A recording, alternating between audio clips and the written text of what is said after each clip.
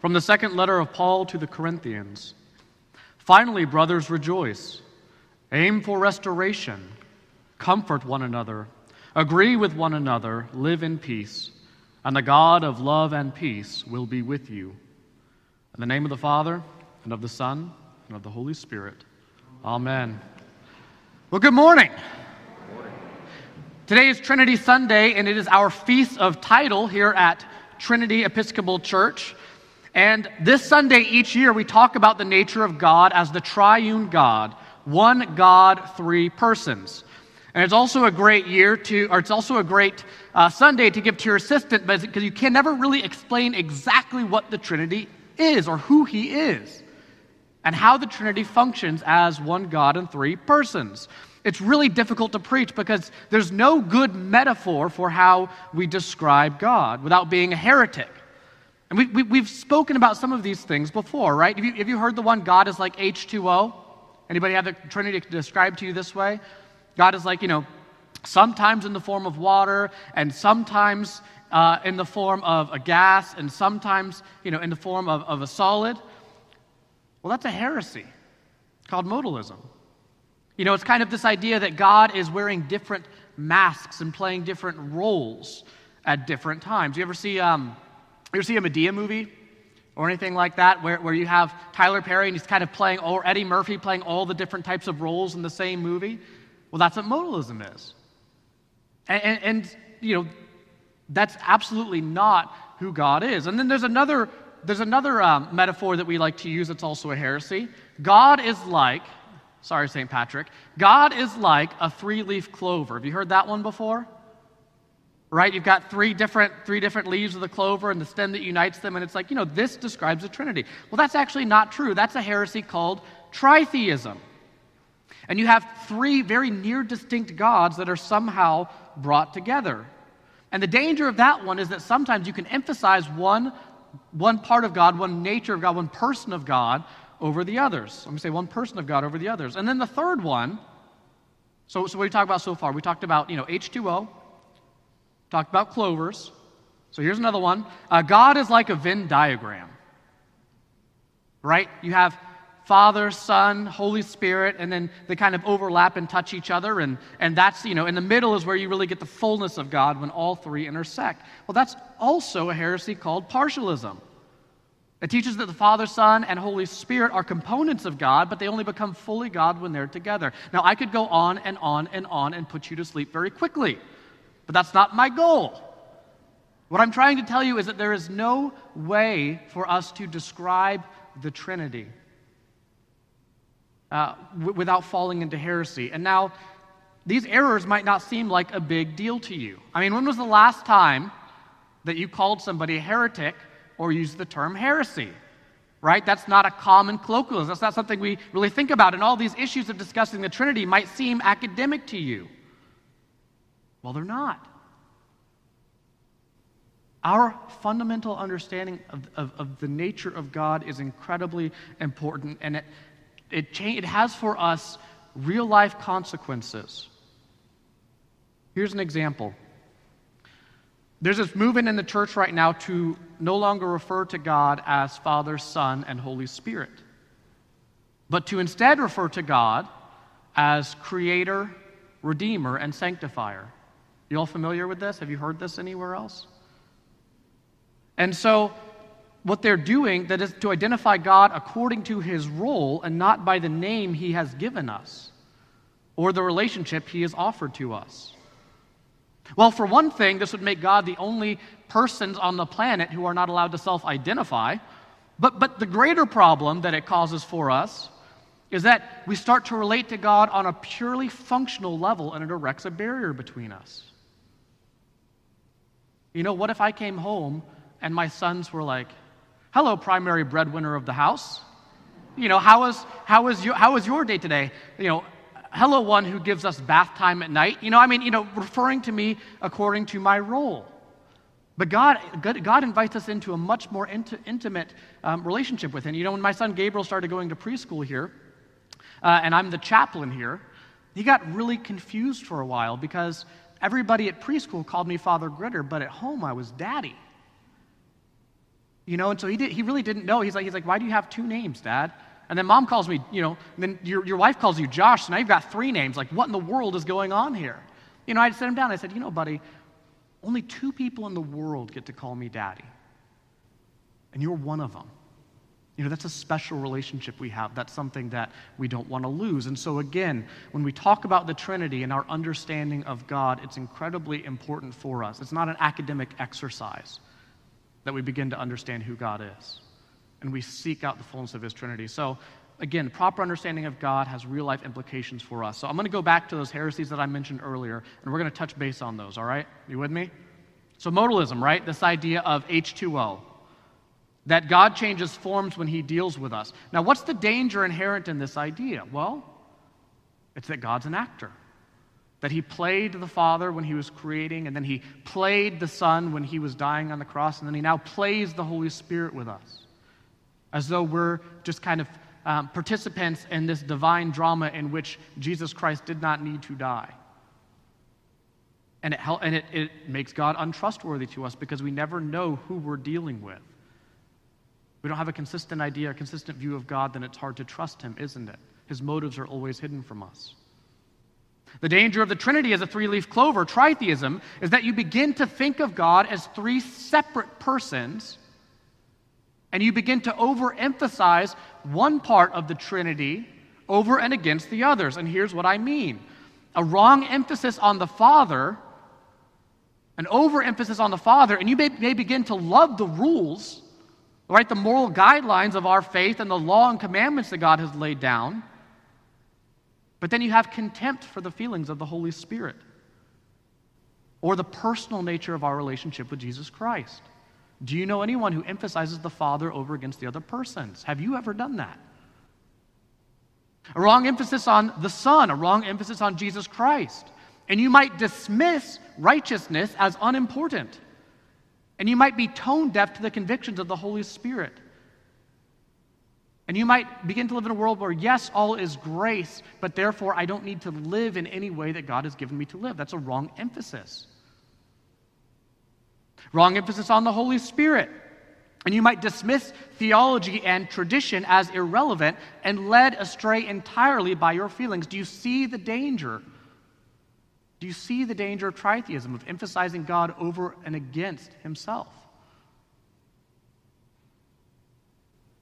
And the danger of the Trinity as a Venn diagram, the danger of Trinity as partialism, is you miss out on the fact that each person in the Trinity is fully engaged in the life of one another, that they are endlessly engaged in sacrificial love for one another, and that each person of the Trinity has been endlessly pouring out self-love to each other for all eternity. There's no jealousy in the Trinity. There's no competition. Each elevates the other. Each is satisfied not in one person's glory alone, but in the glory of the other. This is, by the way, what we mean when we say God is love. When we say God is love, what we don't mean is that God is some cosmic lighthouse with like a feel-good beam, that he kind of just shines over everybody to kind of make them happy.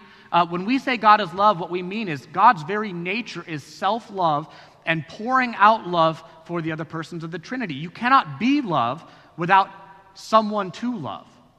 Does that make sense, everybody? That's what we mean by God is love. And it's an everlasting outpouring of love. I mean, listen from Scripture how Jesus speaks to the Father. In John chapter 17, Jesus is praying for the disciples, and he's also praying for us. And he says this to the Father, I glorified you on earth, having accomplished the work that you have given me to do. And then he expresses, but I'm coming back to you. I'm coming back to the fullness of our life together in heaven. And then listen to how the Father speaks to Jesus. You remember this, right, at Jesus' baptism. This is my beloved Son with whom I am well pleased. And then in Hebrews 10, the Holy Spirit is the one who is bearing witness for the Father and the Son to our hearts. It's this endless love, this endless pouring out of the persons for each other. And the Holy Spirit is the one who is bringing us into that perfect union, into that love of God. At a former parish, I had a coworker who had 3 sons three sons that he loved really well, and they decided later in life that they wanted to adopt a fourth child, and they brought this young girl into their home and made her a member of the family. And she became a beloved daughter. And the background that she came from was incredibly difficult. And I don't want to get into too many details of that now, but it certainly affected her, and it rocked her, and it made the ways that she acted out very difficult. She didn't want to be touched. She didn't want to be held. She didn't want to be hugged. She didn't trust men. And she's young. Well, that was over a decade ago. And if you could see how this young girl flourishes by being brought into a household where every member is giving and loving and self-sacrificing for each other, you will see the change that takes place. And that's what God would have for us. You see, the Trinity, this love of God, Father, Son, and Holy Spirit, is this love that God desires to pull us into. When we heard in Genesis that we were made in God's own image, right? We were made after his likeness. It's because we were made for him and to engage in the life of the Trinity. You know, the Eastern Church calls this theosis, and we might call it divinization. And the illustration that they use, and we've used it here before, is that like a blacksmith, when you have a fire that's heated up and you put a piece of metal into it, that piece of metal takes on the properties of the fire, right? It becomes hot. It emits light. It takes on the properties of the fire that it is in. And the Eastern Church calls this theosis, and that, brothers and sisters in Christ, that's our goal. That's our telos. That's the reason for our being, is to be drawn up into the Trinity. St. Athanasius wrote, "The Son of God became man so that we might become God," that is, drawn fully into his presence and changed. That is the Christian hope. That is the reason for our creation, that we may be drawn into this vast, unmeasured, boundless love of God and be fully unified in him. That's our future reality, our reason for being, unity with the Trinity, and, please don't miss this, with each other. Full unity with the Trinity and with each other. And this might help shed light on the scriptural importance of brothers and sisters in Christ seeking unity even now. I mean, listen to how Jesus speaks to his Father about us. This is, again, John 17. And Jesus is talking to his Father, and he says, "The glory that you have given me, I have given to them, that they may be one, even as we are one. I in them and you in me, that they may become perfectly one, so that the world may know that you sent me and loved them even as you loved me." And yet, what a divisive year.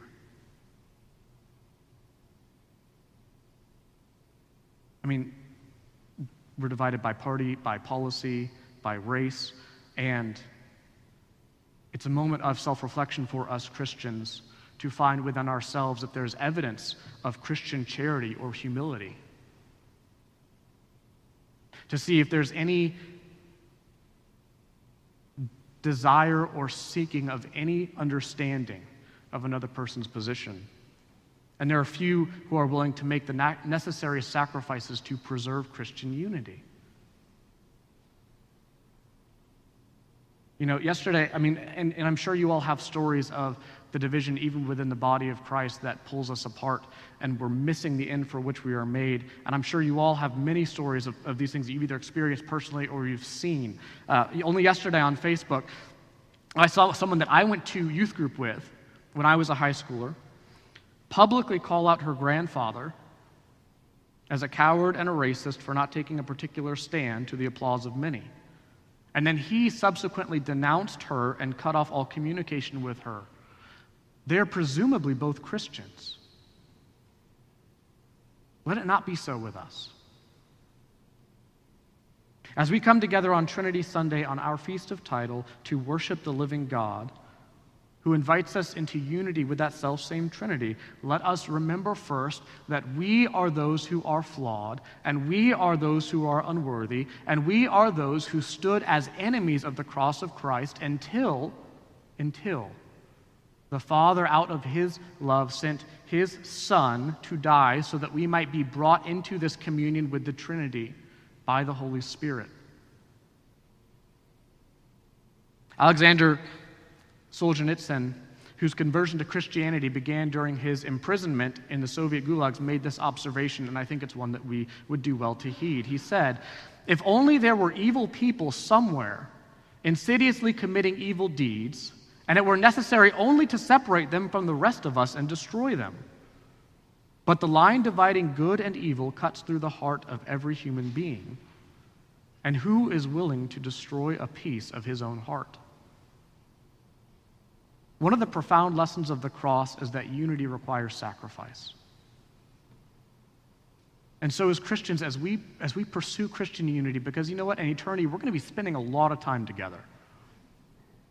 Right? We're going to be bound to one another through the love, through the self-same love of the Trinity. I pray that we would find the courage and humility to make whatever particular sacrifices God is calling us to make in this time to seek unity with one another. Let's not lose sight of our reason for being, of our telos, of the end for which we are created. Union with the persons for whom we are made and with each other. The grace of the Lord Jesus Christ and the love of God and the communion of the Holy Spirit be with all of you. Amen. Thank you for tuning in to our Trinity Episcopal Church podcast. To find out more about the work God is doing through Trinity, visit us online at trinityvero.org and follow us on Facebook.